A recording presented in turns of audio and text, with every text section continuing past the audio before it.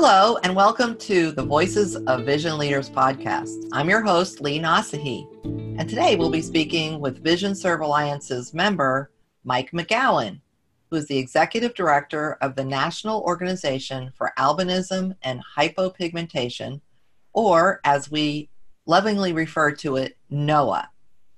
And Mike is also a member of Vision Serve Alliance's Executive Committee of the Board of Directors as our Secretary. So welcome, Mike. Thanks for having me, Lee. We are delighted to have you. We want to talk a little bit about what's going on with NOAA. The world has changed in the last few weeks, so plenty of new things to talk about. I'd like to start, though, by, just in general, tell the listeners what NOAA's top priorities are. Well, NOAA's mission is to be a conduit of accurate and authoritative information for people living with albinism and parents of kids living with albinism. The way that we do that is to bring people together to share information and support. Our top priority, given this weird time that we live in, is to try to keep the community connected during times of social distancing. So we've set up a number of meetups through Google Hangouts, and we'll probably be using Zoom as well for people to connect and talk about things that affect them as we're dealing with the pandemic. For example, this morning we had a group of parents get together for a session entitled Surviving Social Distancing, and there was a healthy discussion on how people were dealing with that in these crazy times. Yeah, I saw some of that, Mike, and those look like terrific things that you're doing. We're also learning how to do that more at Vision Serve here. So in addition to that, what new initiatives would you like to talk with us about? How about your international efforts? I was asked last year to be part of an organizing committee for an exploratory meeting to create a global albinism alliance with some support from Open Societies Foundation and an NGO in Canada called Under the Same Sun.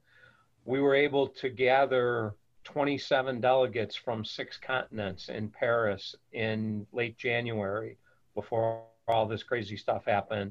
And that group met for 2.5 days just outside of Paris, and we decided unanimously to move forward to work on creating a global albinism alliance, and we approved a 3-phased process by which that would happen. We're going to survey over 200 albinism groups around the world over the course of the next 6 months or so to determine what it is that they need and get their ideas about what a global alliance would look like. And then we're going to put together a proposal and hopefully meet again in early 2021 to figure out exactly what that organization would look like, and hopefully by June of 2021 actually establish the organization. Wow, that's awesome. How many members do you have in the U.S.? Our database has roughly 12,000 contacts in it, and we communicate with them on a regular basis. We have an online e-newsletter that we send out every 2 weeks, every other Monday. Wow, that's awesome. And what's the age range of your members? As our old friend Roxanne Mayros used to say, well, we have babies to grannies. We're the entire span of life. Yeah. Is any one age group larger than others, or is pretty much across the board? I think it's pretty much across the board. I think that we probably serve, we have a large number of people that connect, maybe a larger number of people that connect with us because they're parents of kids with albinism. Right. I don't have exact numbers on that, but the feeling is that we have greater participation from parents. Yeah, well, that's awesome. So generally, you all have an annual conference, correct? It's actually a biannual conference, Oh, and okay. we have one scheduled, and I'm knocking on wood. I don't know if you can hear that. We have one scheduled for July 9th to 12th in near Anaheim, California, in Orange County. As you might imagine, we're a little anxious about that right now, given the world situation. We hope that we can have that happen, but we're on pins and needles to see what happens over the next Yeah. 4 or 5 or 6 weeks. Yeah, sure. There's so many summer conferences in our world of blindness, low vision, and other vision impairment, and I think everybody's waiting just a little bit longer to see how this proceeds. I hope it's possible. A lot of great things happen at those conferences. Yeah, this our particular conference, and if this were to have been a typical year, which apparently it will not be, we would attract between 900 and 1,000 people. And the conference has been described as a large family reunion Oh, of yeah. people that are not biologically related. Oh, People have described it as life-changing and life-affirming. It's an opportunity for people in our community to come together for a long weekend to explore what having albinism means and how that affects them. One of the things about our community is that we don't define ourselves by our albinism, but it is certainly something that we need to deal with, because people with albinism face not only the low vision associated with the condition, but the stigma of looking different. mm-hmm. Yeah, no, that's awesome. I hope to attend one of your conferences once. We'd love to have you. Would you? You'd let me come? Oh, you come anytime you want, Lee. Thank you, Mike. I might even buy you a drink or something. Oh, awesome. That seals the deal. So we already talked a little bit about what you're doing in response to COVID-19. So has it changed how you're working personally, Mike, and the rest of your volunteers? And talk a little bit more about how you're delivering services now.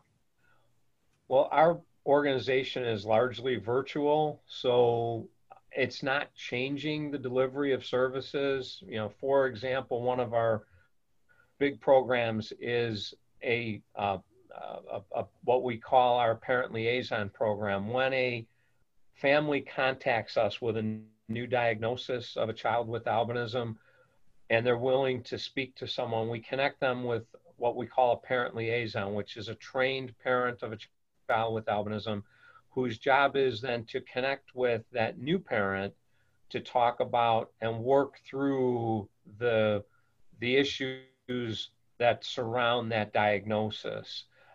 Most parents that have children with albinism, it's out of the blue. It's not something that they have any idea is going to happen. So there's quite an adjustment there. So all of that is done virtually anyway, so we're able to continue with that. One big impact that we've had is that the springtime is our fundraising season, and when this situation broke a couple weeks ago, we had about 20 in-person fundraising events scheduled across the country.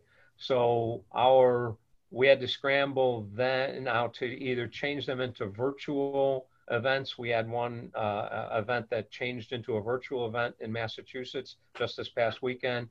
And now we're scrambling to reschedule and to look at other ways that we can raise money. So this could have a pretty big effect on our budget this year, because we may not be out there doing as much fundraising as we have in the past. But like I said, all of our regular programs are just continuing because they're primarily virtual.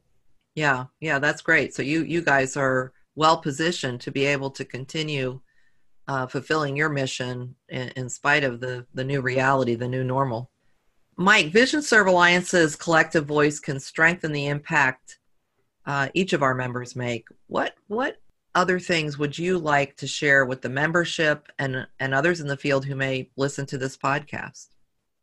It's a great question, Leanne. I think that as serving as a member of the board and having worked with you as our executive director for the last year or so, there's a lot that we can do together. During this pandemic, we're hearing all sorts of catchphrases about better together and we're in this together and we can get through this together.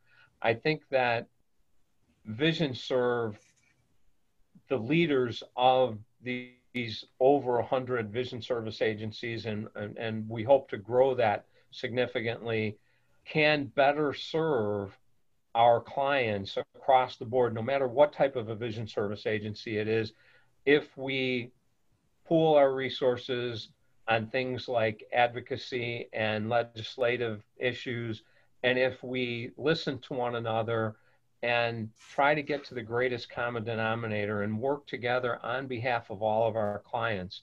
When I came into this business or this area, this field about 10 years ago, I had retired from a local government position working in the court system here in Chicago.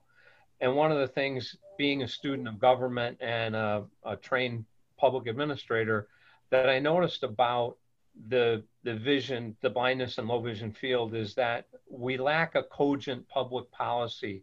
There's a lot of good, strong laws out there like ADA, the Americans with Disabilities Act, like IDEA, Cogswell-Macy, all sorts of good things that are out there, but they don't necessarily all fit together. Right. And as a field, we often don't work together. And I think that it's imperative, especially because it looks like we're going to be headed for some really rough economic waters in the next year or two. It's essential that we as a field work together and maybe put aside some of our differences and look for those things that we can work together and be better together. Amen. You're singing my song.